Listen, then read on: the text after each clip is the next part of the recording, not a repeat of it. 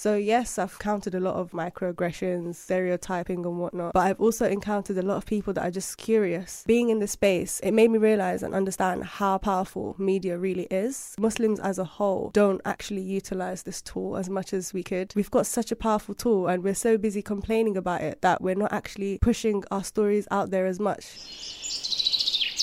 Assalamu alaikum and welcome to another episode of Shared Diversity. I'm very happy to introduce today's guest, who's Amina. She's a writer, a host, a public speaker, marketing and content strategist, and a copywriter. And she's also the founder of Muslim Creatives.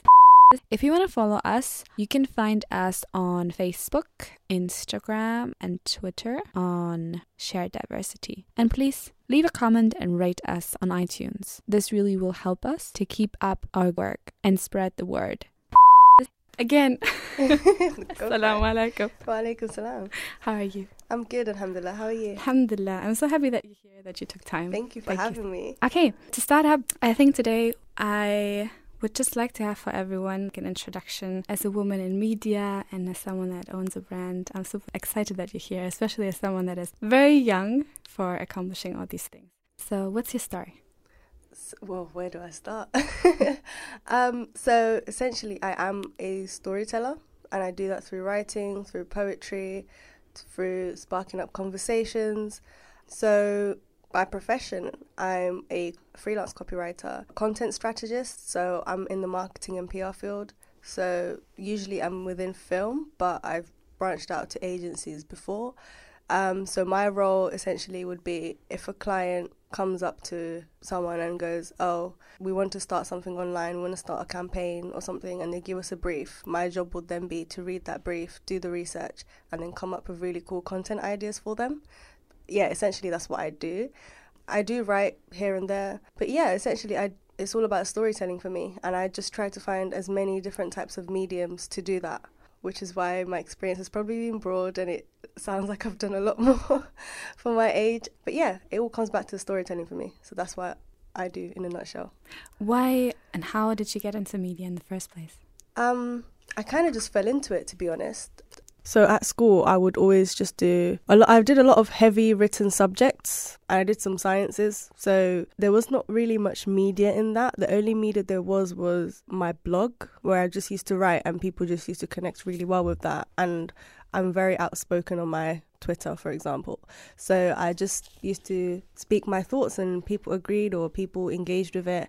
And that was like as much exposure to media as I got to. And then after I finished my A-levels, I was just looking through all my grades, all my subjects, and I didn't know if I wanted to go into the sciences or if I wanted to go into the arts or like history, sociology and whatnot, or go into like biology or something. I didn't know which one to choose. So I just thought, let me just take a year out for myself and just figure out what exactly I wanted to do. And by that point, my blog had picked up a lot of traction. So I thought, let me do something with this. And this was around the time when we had just started the platform and it was picking up a lot. And I wanted to do something with that because for me, it was like, even if I wanted to get into these fields, there wasn't a lot of people like me. There's not a lot of Black Muslim women in these industries.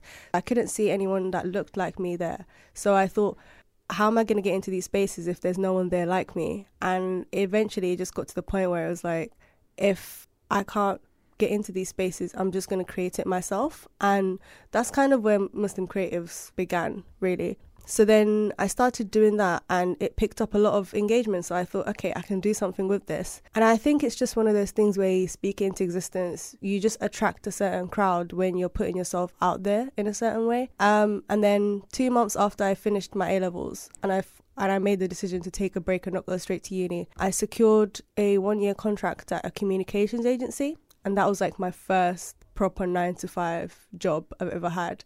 And that exposed me to a whole load of work and projects. And I thought, okay, this is where I see myself. And initially, I just started off managing social media accounts. And then my line manager was really impressed. And then she started putting me on different projects and different campaigns. And there were times where even clients really liked the work that I was giving them. So they would personally request me on their team.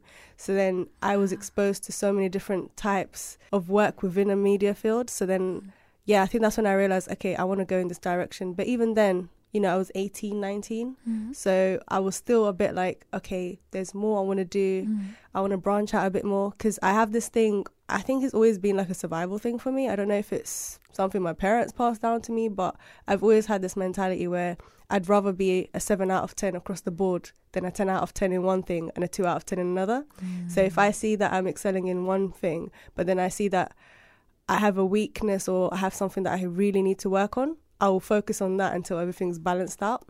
So I saw that the social media side of things were really good and the writing side were really good, but I wanted to pick up more technical skills.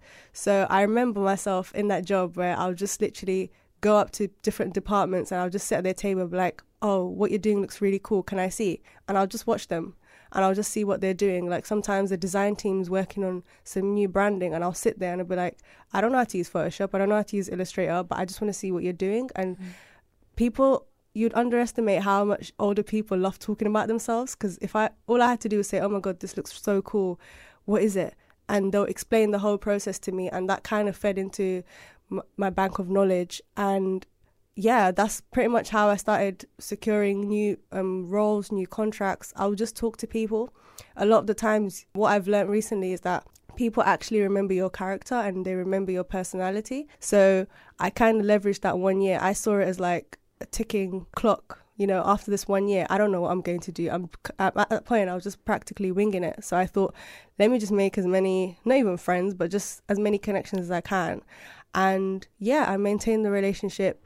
It got to the point where when I had those relationships with certain colleagues and whatnot, people from outside of work were recognizing my stuff, and clients were, because clients talk, so they were recommending me and they were just name dropping me elsewhere that I wasn't even aware of. So by the time my contract ended and I was offered another contract at the same place, I rejected it because I was given a place in another production company and whatnot. And that was the first time I was exposed to film. And I didn't know what it was going to be like, film and TV, but it looked exciting. And when I researched the names, I was like, okay, these people are quite big in the industry. Let me see how it goes. And I was picked out of 100 people and they picked one, and I happened to get picked. So I thought, alhamdulillah, like maybe there's something in this. And I took it on. And the difference here was that I was exposed to how different companies operate. So while I enjoyed working at the communications agency, a lot of the times, yes, I was exposed to great work, but I was also really exposed to what it was like to be a visibly Black Muslim woman. My faith was the first thing that everyone recognized, and this was a big agency, 500 plus people, plus international teams. I was remembered very well because I think by the time it got to like 3 months in that contract, I was the only hijabi there, full stop. Like, there were Muslims there, but you wouldn't be able to tell. And I was always remembered because I was the one using the stationary room as the prayer room. So I'd always have to like calculate what time people are not going to go in and all of that. And people remembered me from that. And I was always the one that was declining drinks after work because I clearly don't drink. So yeah, I kind of built myself a reputation, but I also built a reputation because a lot of the client target audience were people like me, young, British, Black, Muslim, women. So yeah, through that, I learnt a lot of things. I had to pick up things the hard way. I had to become really aware really quickly. And when I decided to take on this new contract, it was completely different. And I think this particular experience made me realize that when someone knows your worth and they really value your worth, you will go places. When I did this internship, even till now, I've got a really good relationship with the boss and everyone else. At that point, I was still unsure, but working at that company for 3 months was kind of like the light bulb moment I had. And I realized what it is that I like doing, and it is storytelling. I was exposed to so many different types of work, so many different scripts. While I was there in 3 months, I saw a whole film being produced it's already out, where people can watch, and a TV series that's coming out this year as well. And that was just 3 months. And even when it finished, like, I was happy because within that 3 months there were other people that were reaching out to me and offering me more contracts, and it was just being exposed to a whole other world. And I kind of just winged it through things. And again, it's just about people remembering your personality and how you interact with them. Because I feel like if I wasn't that kind of interactive person, people wouldn't remember me. And I felt like I'm already in this place now and I already stand out. So whenever I walk into a meeting room, everyone's heads will turn around and they'll see me with notes, or they'll see their brief and stuff, and then they find out that I wrote the notes for them. And it's like, oh, okay, you're not just the person serving tea and coffee anymore, you know, you're actually doing something. So yeah, I just took advantage. Whenever I was in a space and I knew I stood out and I knew that heads would turn as soon as I walked in, I took full advantage of it, because I could sit there and be like, oh, they all see me differently. Or I can be like, okay, I'm different, but I know they need my insight, they need my research, they need my input. So I'm going to take advantage of it and try to keep my foot in the door that I've just managed to sneak in. So yeah, like my work experience has been a bit crazy. I've just found that I wing it and then I just figure it out along the way. I just take that jump. And then whatever happens, and I just make my calculated decisions along the way. So yeah, in a nutshell, that's how my journey's been. First of all, mashallah, like your journey seems, for me, not really confusing because I've seen the media world. But for me, it sounds really like your work and your reputation from the work has brought you further. Oh yeah, for sure. But how is it for you? Like, how do you see yourself as a Muslim woman that is in the spaces of media and producing media yourself? How do you take advantage of that? I've noticed that, yes, there's a lot of, misrepresentation and not enough representation in this industry. But there's also this sense of curiosity, and it kind of just depends on who you come across. What I found recently is that a lot of people are just curious. Like, what is your life like? Like, you're black, you're a woman, you're Muslim. What is it like? Because a lot of the times they either come with prejudgments or they just come in with an open mind.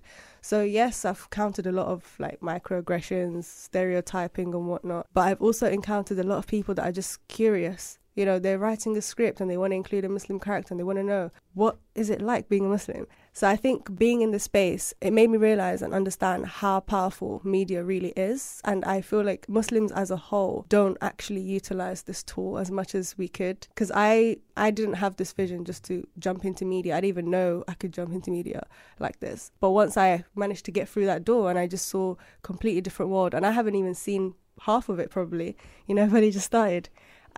It's made me realize that we've got such a powerful tool and we're so busy complaining about it that we're not actually pushing our stories out there as much. Yes, there's some systemic barriers, but yeah, it made me realize that there's so much we could do with this, but we're so busy fighting over little petty things that we're just letting people tell our stories. And yes, there are situations where I've been in like writing rooms and whatnot, and I'm seeing them talk about who they should bring on and whatnot. And I remember I was working with some producer and I was reading some of the scripts and I was like, what is this? Literally, I was just so confused. I didn't want to say much because I'm not a screenwriter as such. I'd like to be one day, but I'm not a screenwriter or anything. But when you can read a script as someone who's just an outsider and you can see it's just like, this is not happening. This is not working. It's quite interesting to see like how little people in this industry know about Muslims, but we're also in such a great time to really capitalize and utilize what tools are available to us, because we live in a completely different age now. There's been times where people have tried to use my age or assume that my age means I'm naive, and it's like, you found me online, because a lot of the times people find me online, people hear about me through recommendations within colleagues, because that's the thing within the media industry. Word travels fast, and if they remember you, you're in a very good position because everyone's busy. So the fact that they remember you and they're recommending you, it's a whole nother ball game. So it's like, when you are in these spaces and when you know that you're being rehired over and over again, because I got to a point where I felt like I was lost and I was doubting myself, and I felt like, oh, I'm still here, because I have certain standards which to some people might be a bit too much, because they just see me as, oh, they're this 20-year-old that's doing so much. But then when you know you can do more, it's kind of like, yeah, I appreciate your compliment, but I know I can push even more. When I'm finally here, sometimes I have to remind myself, there's a reason you're being rehired again. There's a reason this producer keeps hiring you. And it made me realize that if I don't understand my worth real quick, then I'm going to be open to being exploited or, used and whatnot. So I had to... But how did you come to this point that you realized your self-worth? I think after the 3-month contract, I ended up working with a BAFTA-nominated producer 4 times. So she rehired me for 4 different projects over and over again. And I was just like, this woman right now, she's being talked about a lot amongst the producers. Why does she keep at that time, I think I was still 19 maybe. I had maybe just turned 20. So she was hiring me when I was 19. And she was paying me as well. It's not like, oh, it's work experience or whatnot. She was generally paying me like an employee. And I just kept thinking, because I was at the point where I was like, oh, am I doing enough? I haven't hit my break yet. I haven't, I'm not at the top. And I find myself, this is one thing that I'm still working on. I find myself comparing me to other people around me. So there's so many talented Muslim women, so many talented people that I look up to, and I'm always comparing myself to them. And then I realize, hold on, they're like 25, 26. They've got years ahead of me anyway, regardless of how much I'm doing or not doing. And sometimes I'd forget that. And I think earlier this year, it got to a point where I was like, am I even going in the right direction? Am I doing enough? I don't want to keep going like this. I know I can do more. And then at the same time, I think I must have spoken to someone about it, like an old colleague and whatnot. And he was just looking at me like, are you okay? Like, he literally laid out my whole timeline in terms of what I do and what I've done. And he's like, you might not feel it yet because you live in a generation where everyone's being pressured to do more and take on more. So we're being treated as adults, but we can't even afford to be adults as such anyway. He's like, maybe you don't see it that way because you're under a lot of pressure and your whole generation's under a lot of pressure. And then he just laid it out. When I was this age, I wasn't in any of these positions at all. When I was your age, I was not there at all. The fact that you're there and you're going means that you are ahead of a lot of people. And I kind of thought about that, and I thought, you know what? These people don't even have to hire me. They don't even have to take me on their projects. So the fact that they are, and it's such a big industry and everyone's busy all the time, but they're taking the time out to reach out to me and be like, here's a paid opportunity. I want you to do X, Y, Z. For me, that was like, okay, clearly they value my input and there is some sort of worth in my storytelling. Once I started to, and I'm still processing it, but I've started to understand that at the end of the day, they need our voices as Muslims. They need Muslim voices. They need Black voices. They need it. And it's just about carrying on and pushing through, because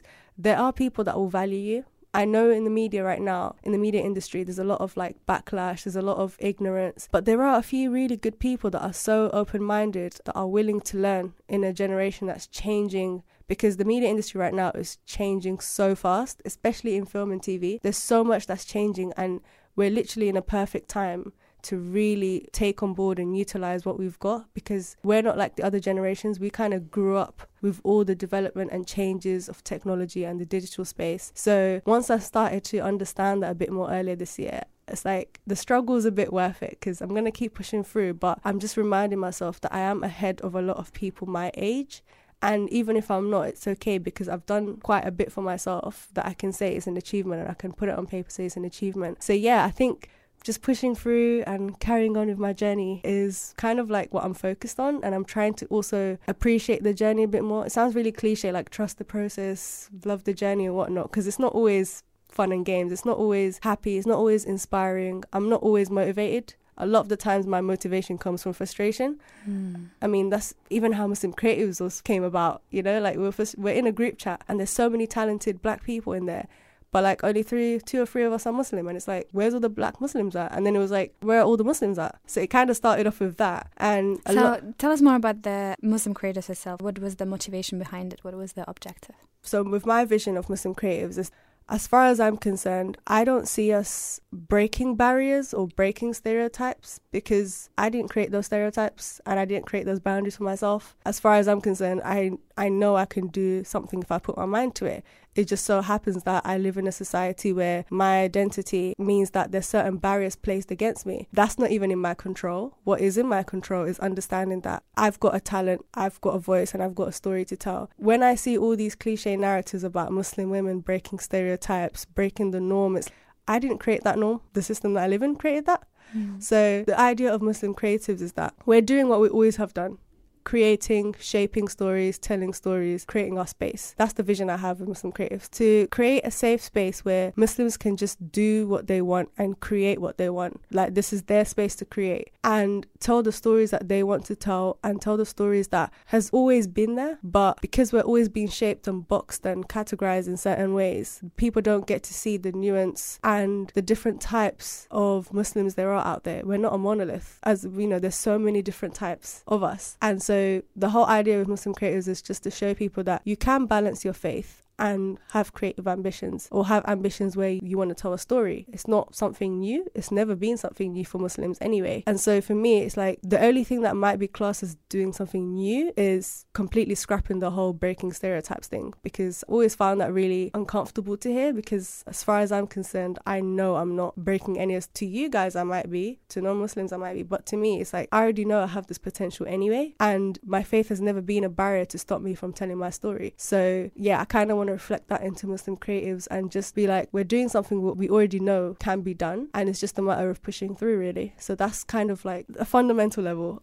kind of where Muslim creatives branched out from. So what are you doing right now? What are the spaces that you're letting Muslim voices rise and giving them the power to speak? So at the moment we have a blog, but we're currently rebranding and creating like an official website, so we can have different categories. So some people want to promote, they might have a business they want to promote. Some people want to just write, like they might have a topic they want to pitch to us. Some people want to feature their work. Some people might just want to, be anonymous and tell their story. So that's kind of like the end goal for this year, inshallah. Other than that, we usually just spark conversations online. So there might be something controversial, we ask people their opinions, and just constantly connecting with other Muslims that are doing things. I think sometimes we're in a space where some Muslims might feel that if they don't have a certain following or they don't have a certain status, they can't be part of the creative Muslim scene. And it's like I'm trying to push that aside with Muslim creatives. I don't want people that are new to this or that haven't started, that don't have anything to show for it yet, to feel like they can't be part of this. So it's all about just keeping an open mind and just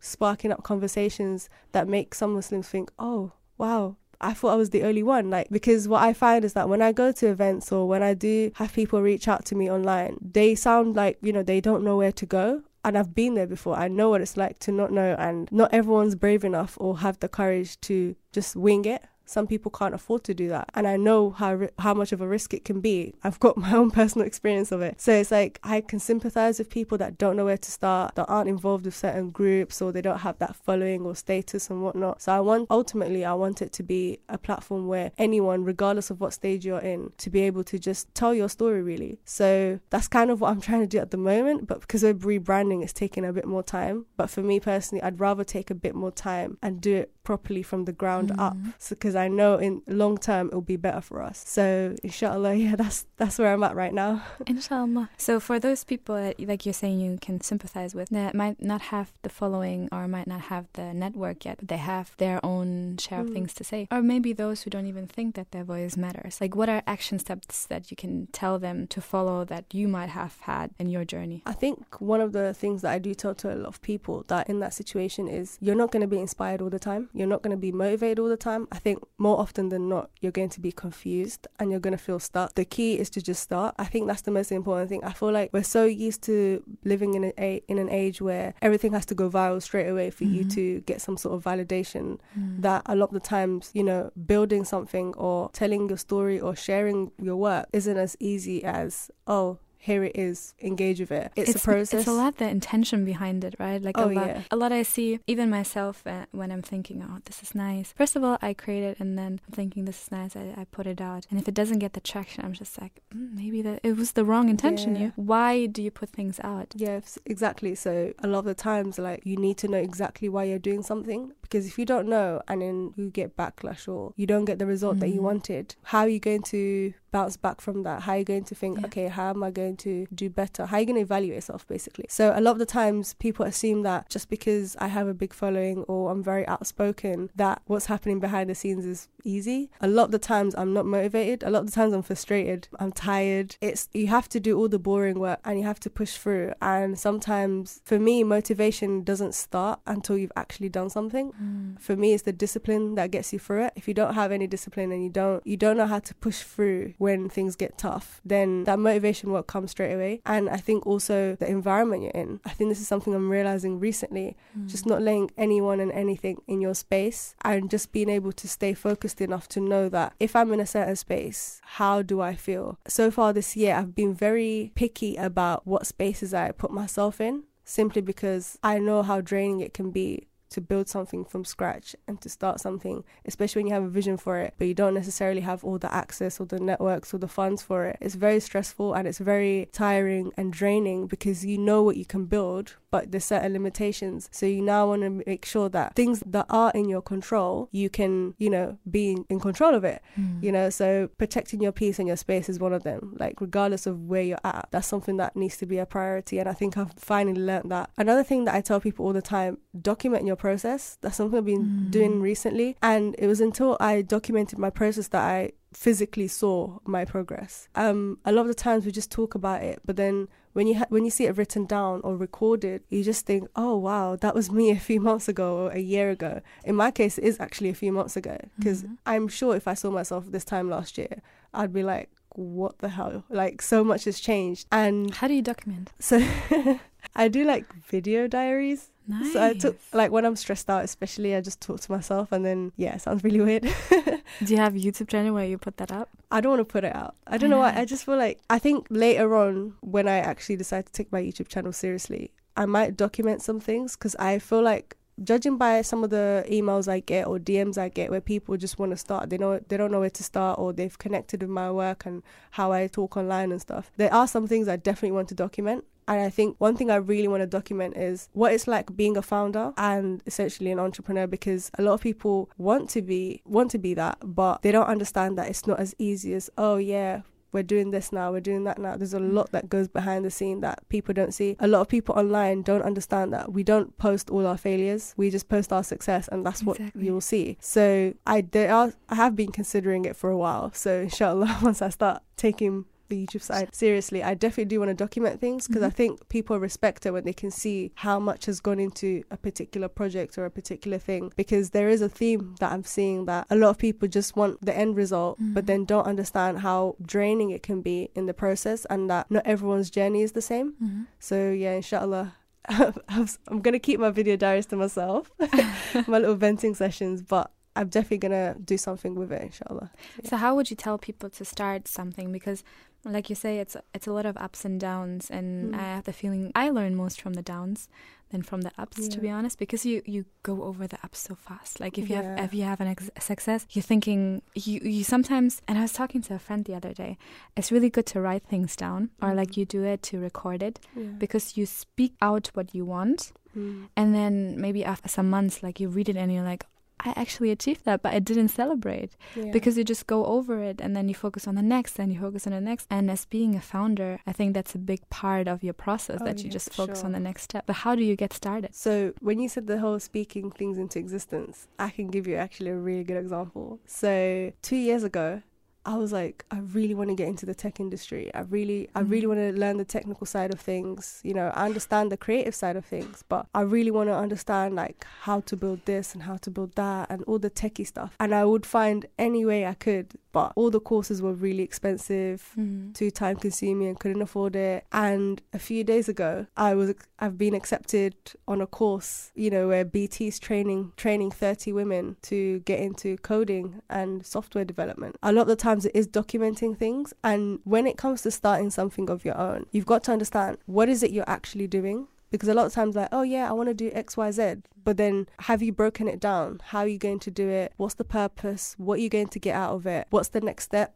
I think mapping that out and understanding why you're doing something helps you do what you want to do. So yeah, if you want to start, understand what kind of story are you telling, and what are you putting out into the world, and is it something that you'd want out there for good or for a while, and take it from there. Sometimes we focus so much in the planning stage that by the time you actually start doing, you're already like bored of it a little bit, or someone else has already done it, and you're just there like, oh, okay. Exactly. Where do you go from there? Yeah.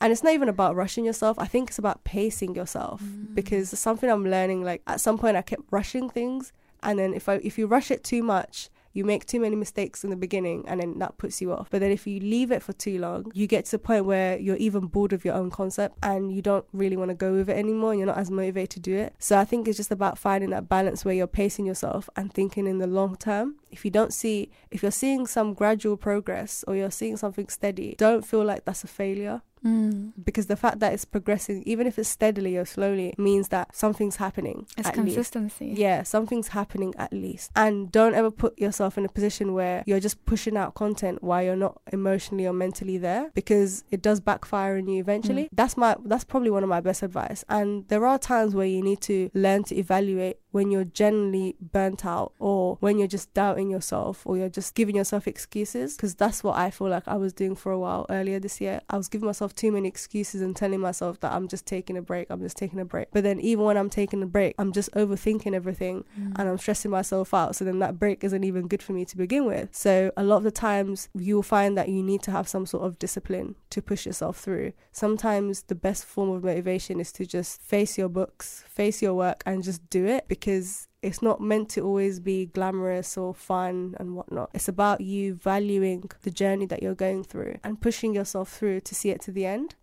That's probably the kind of advice I wish someone told me, because a lot of the times you see all of these motivational speakers or all these online entrepreneurs that make it seem like everything has to be a big deal at every point in your life, and it's not. It's really boring before it gets exciting. But when you get those little bursts of achievement, really take the time out and celebrate it. Like I'm starting to learn just to celebrate the little moments. So it's like usually something good would happen and I'd be like, yay, for like 2 seconds, and then I'll be like, okay, but I want to get there. This person is already there, I'm not there yet, and I won't even have time to appreciate what I've just achieved. When you have those little achievements, stop and be in that moment to actually celebrate it. And then when you're done with that, it's back to work. Another thing I would definitely recommend is don't follow all of this advice where they just tell you to just take the risk and not evaluate anything else. I feel like some of the advice that's out there comes from a point of privilege and comes from a point where they don't understand the context in which a lot of young people live in. Personally, take a lot of these motivational videos and whatnot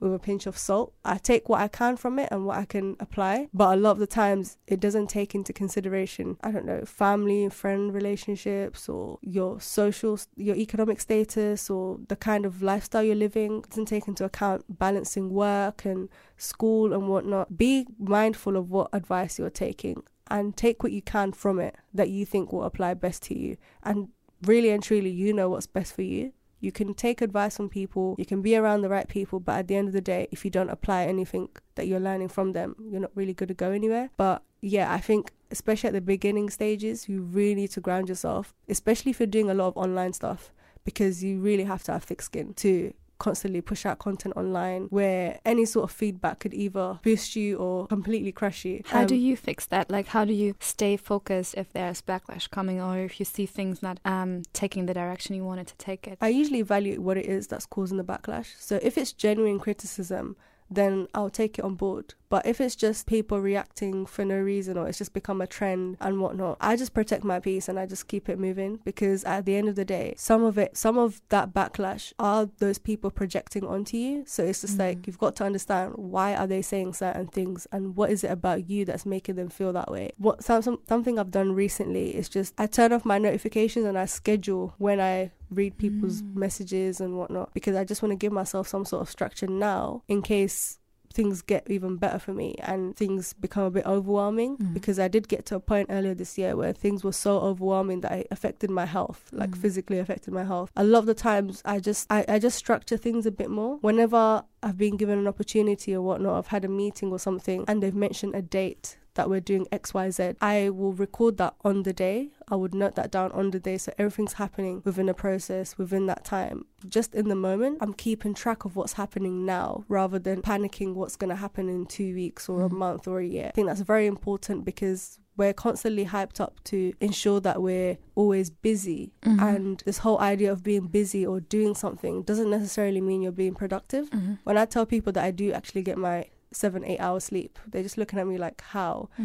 That's because I know myself. Like, I know growing up I've always been someone who sleeps on time anyway, or I need a certain amount of sleep, otherwise I'm not going to function. But then at some point I was hanging around people that were running on 4 or 5 hours sleep, and they just looked busy all the time. So I thought, okay, they're doing really well for themselves because they're always busy. So I tried to make myself busy all the time. But then what I found was that I was not being as productive as I know I could have been, because I'm running on 4 hours sleep when I know that my body is accustomed to 7 or 8 hours sleep. That means I'm starting my day really tired, really sluggish. I've just about prayed Fajr and my day is already not starting well.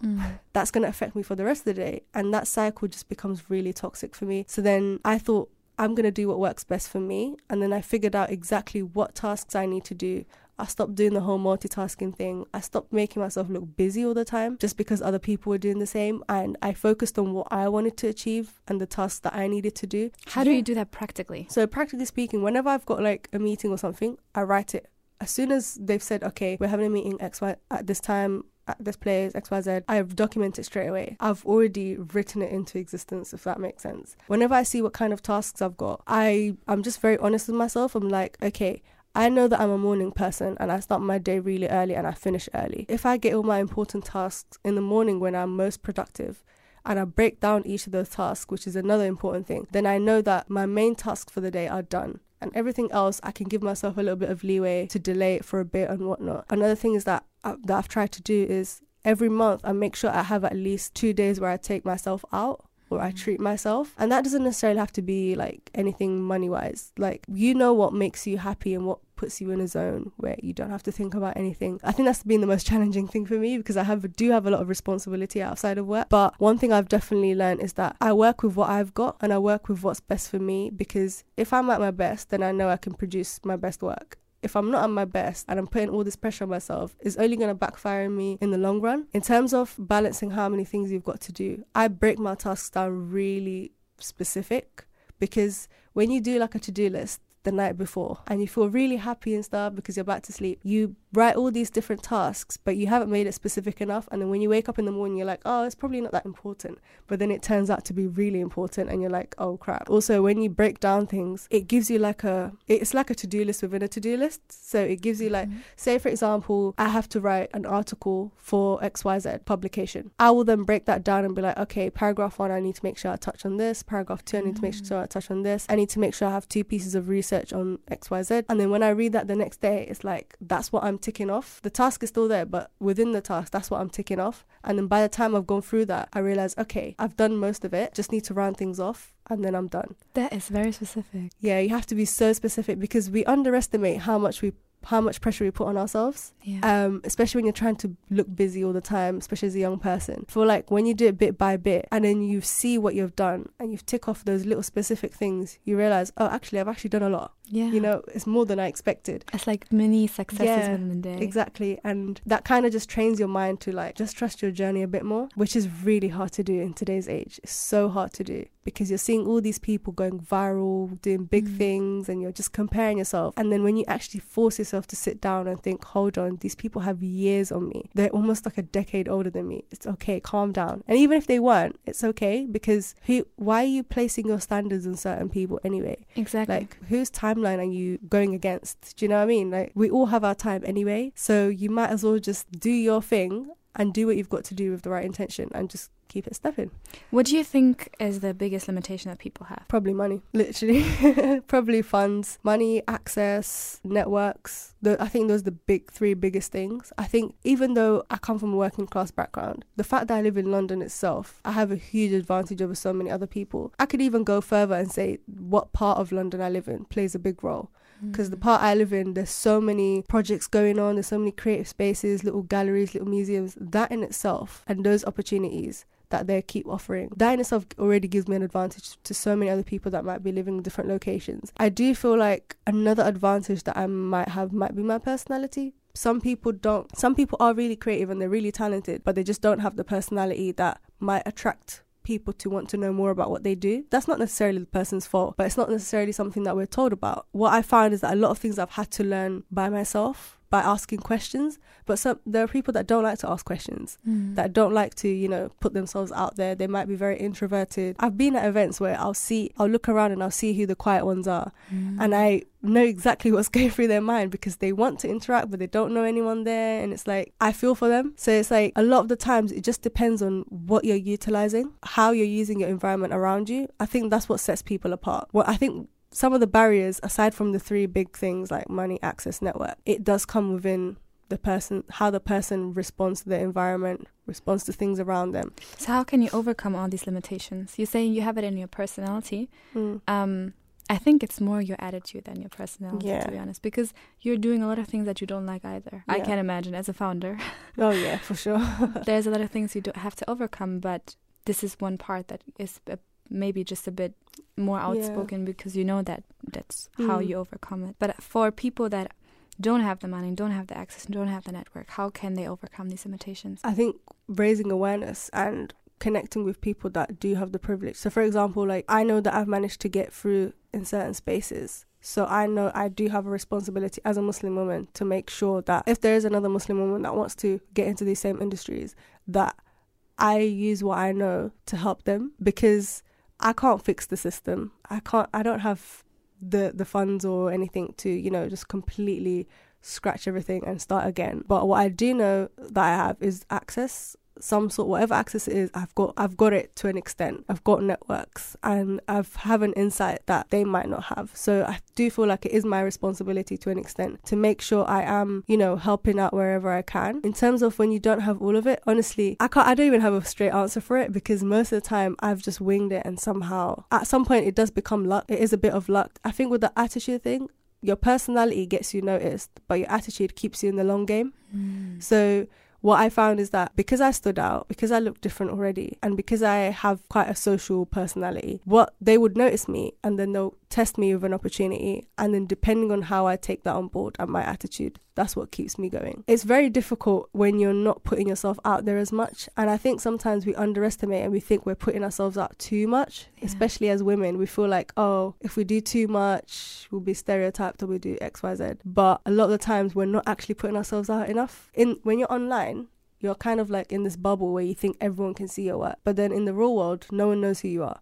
So it's about understanding that what you're doing online might be a lot, but what are you doing outside that the right people need to see? Yeah, for me, like my insight would probably be limited because I live in London. I've been given certain opportunities, but that might not apply to everyone else. But general advice, like put yourself out there, even if it looks really like repetitive or it looks like you're doing too much. Trust me, you're not doing as much as you think you are, because the world out there is big, and it's great if you're being noticed online, but are the right people outside noticing you? Because that's what counts more than the online stuff. Yeah, my advice is like really understand why you're doing something, put yourself out there, and it doesn't have to be perfect straight away. Like when I started Muslim Creatives, it was all over the place. It's still all over the place. I know in a year's time, I'm going to look back and think, wow, that was not the best. And it's okay to start something that's not perfect straight away, because regardless of how much you've planned for it, you're going to do it, but you're going to improve as you go along. And I started out when I was 18, really and truly, like my career, whatever you want to call it, started at 17, 18.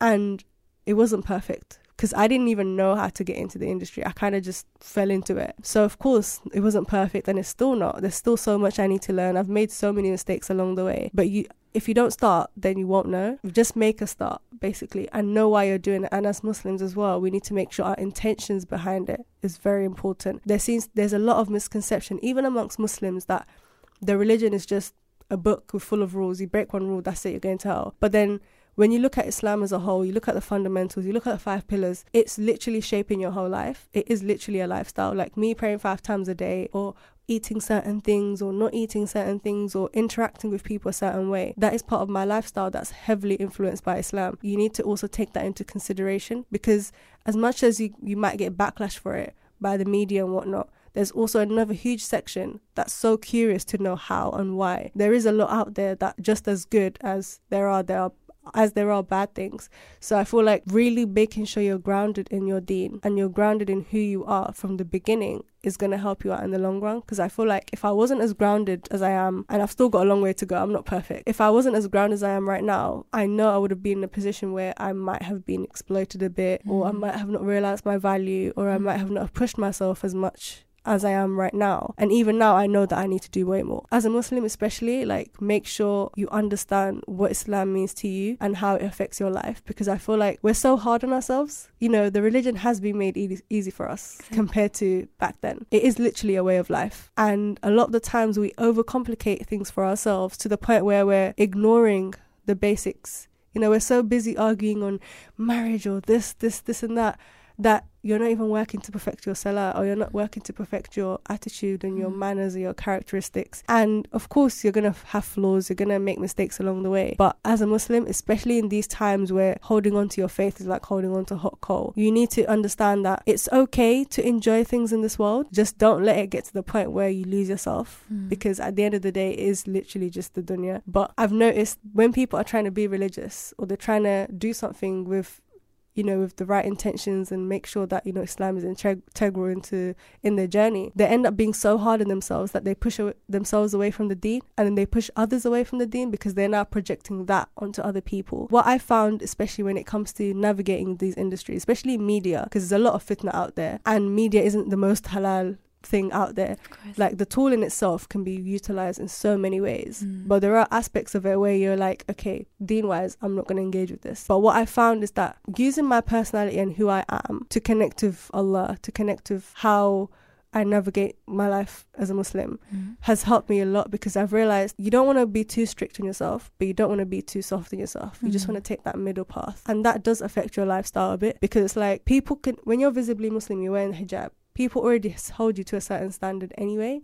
But then when they get to know you and get to see the different layers of personality within you, that's when you've got that leverage to just use who you are and balance it with your deen. And then you can see like what kind of connection you have with your faith and how that affects your interaction with the wider world. I feel like on a whole, not just in media, a lot of Muslims don't take advantage of that.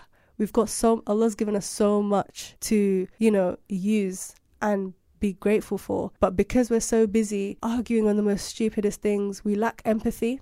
And I feel like empathy is something that you can't be taught, full stop. If you can't be an empathetic person and you don't know how to interact with someone on a human level, regardless of where you're from, regardless of your status, it will be hard for you eventually to navigate this world. From an Islamic point of view, from a general point of view, for me, not having empathy for people, Muslim or not, for me shows a huge part of who you are. When I see certain things online within the Muslim community and how it's approached and how people go about it and how people even view things like the media industry, it just makes me realize like why the Ummah today is in so much nonsense and why it's in complete shambles. Because in trying to become a better Muslim, in trying to follow the way that Allah and the Prophet Muhammad sallallahu alaihi wasallam has given us, where we've forgotten to be human, not realizing that the Prophet and the Sahabas and everything, they're all human. They all approach things from a human perspective as well. We lack empathy for each other, and at the same time we're trying to be on deen,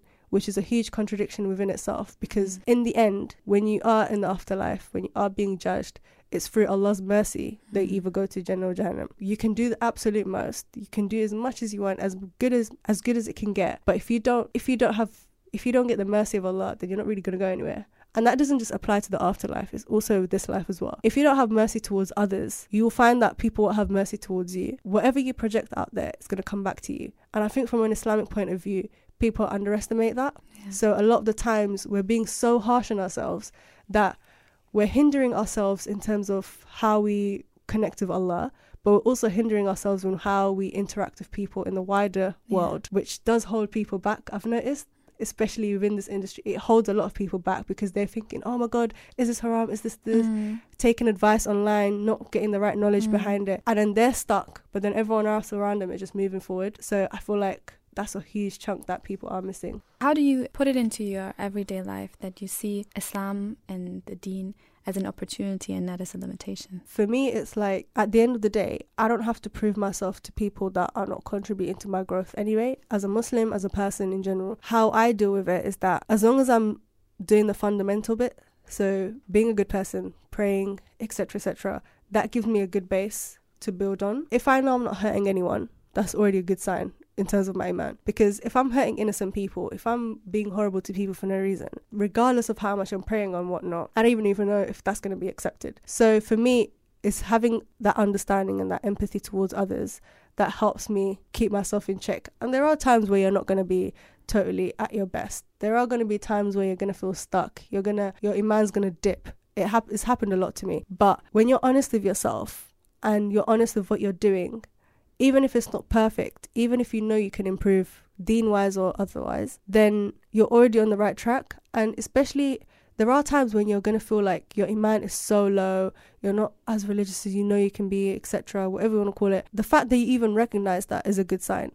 Because if you were numb to it and you didn't care and your attitude reflected that, you saw how your interaction with people changed, then that's a bad sign. But the fact that you can sit here and be like, oh my goodness, I'm really slacking on my prayers, I'm really slacking on this, I need to work on this, I need to work on that. The fact that you're even having that conversation within yourself and that voice is still in your head, that's already a mercy from Allah in itself. That consciousness. Yeah, that consciousness is such a good sign, because Allah still has enough mercy for you to make you realize that, oh crap, I really need to change. Don't feel so disheartened, because we're always reminded of the punishment and everything, which is fine, but we're not reminded enough about the mercy of Allah.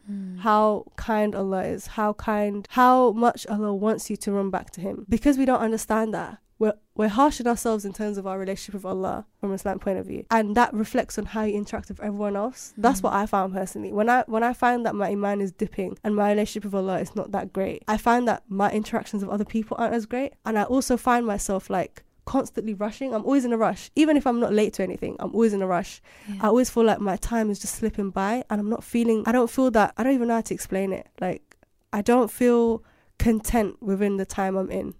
So like, I'll be sitting there and only like 5 minutes have gone by, but I feel like 15-20 minutes has gone by, and I don't even feel happy about it. I don't feel content. I just find myself getting irritated by the smallest things. It's not fulfilling. Yeah, it's not fulfilling. And so I feel like it needs to start from within, because what you project outside will also come back to you again. Yeah, that's my take on it, really. Mashallah, thank you. I think one last thing, and that is an interesting thing for you, is because you're saying that you can be motivated all the time. But how do you get motivated, or how do you maintain motivation in the small pieces? Give us practical. So for me, it's like when I was talking about breaking down your tasks specifically, when you've done, say you have 5 of those specific tasks within that big task, and you complete 3 and you've only got 2 more, by that time you've already got in full swing of your productivity. So that motivates you. It's like, oh, okay, I've done 3, I've only got 2 more left, and it's not even lunchtime yet. That feels good. That in itself is a motivation. I feel like when people hear about motivation, they think it's what you see on YouTube and all those speakers, where it's like this big burst of energy and rainbows and colours and whatnot. It's not always like that. Sometimes your biggest motivation is being able to pay your bills on time. Sometimes it's just being able to finally breathe properly after you've had a cold. You know, that motivates you. It's like, you know what, I haven't been able to do this for a while, so now I can do it. That's motivating in itself. I feel like the whole idea of motivation has been so glorified that we don't actually know what it is, and we don't understand that it depends on what you see as a good thing, what you see as an achievement. It's gratitude. So yeah, a lot of it is ingrained in gratitude. Yeah, I feel like there isn't one specific type of motivation, but one thing I have learned is that when I maintain that discipline and I keep going, that often motivates me. And then when I see the physical result at the end, that's like my ultimate motivation. It's all about taking things step by step. And you will feel it a little bit. It doesn't even have to feel like, oh my God, I feel so great. But then if you notice that you don't feel so rubbish today, or you don't feel so bad today, that in itself is like, oh, I don't feel that bad today. I'm okay. That in itself can be a motivation, you know, because it's like, I could be feeling bad, but I'm not. So yeah, I feel like the whole motivation thing, for me, I remember writing about this. I feel like a lot of the time motivation is a scam, because people are so worked on trying to be motivated that they're not productive, and they're not doing anything for themselves that benefits them. They're looking on the outside instead of the inside. And it's just like a full circle. So wherever you feel within, you project out. And then if you're projecting out all this negativity or all this like distrust or uncertainty, and you're not doing anything about it, and it's out there, it's going to come back to you again. The full circle. So that's why for me, motivation does vary, and I don't feel like motivation in itself or on its own is enough to keep you going. So for me, that's not what's been keeping me going. A lot of the times I found that there's certain emotions that we associate as something negative or counterproductive, but actually you need those emotions alongside all the other positive emotions to keep going, because we are human. We're not meant to just feel one emotion at a time. You can feel multiple emotions at a time. You can feel overwhelmed and still achieve things. It happens. That's my take on it. Nice. So motivation is ingrained in gratitude. It's a scam sometimes. Most of the time. 90% of the time. And look into yourself. Nice. Thank you so much, Amina. And now, what platforms can people reach you? What is your social media? What is the contact of Muslim creatives? And how can people find you? So I'm mainly on Twitter. So my Twitter is at Aymina_. So AYYMINA_. A lot of the times that's where I put my stuff out there. And then through there you'll find Muslim creatives. So MUSLIMCREATVS. Same thing on Instagram. Same. You also find me on Medium. Same user, Aymina_. I've also, my work is being featured in a collection, in a book that's coming out in November, but you'll see all of that online. I'm working on a professional website, so once that's sorted, everything will be on there. But yeah, I'm mainly on my Twitter. That's where I start all the conversations. Perfect. So go find her. Thank you very much for coming. Thank you so much for having me. It was really lovely. And now, Amina and I would love to hear from you. What is the best way to tell your story? And are you already doing it? Which platforms are you using? And what forms are you using? Are you writing? Are you producing video, film, audio, or images? Or do you even use media to tell your story? Go to sharediversity.com. Leave your comments down below this episode and share your diversity with us.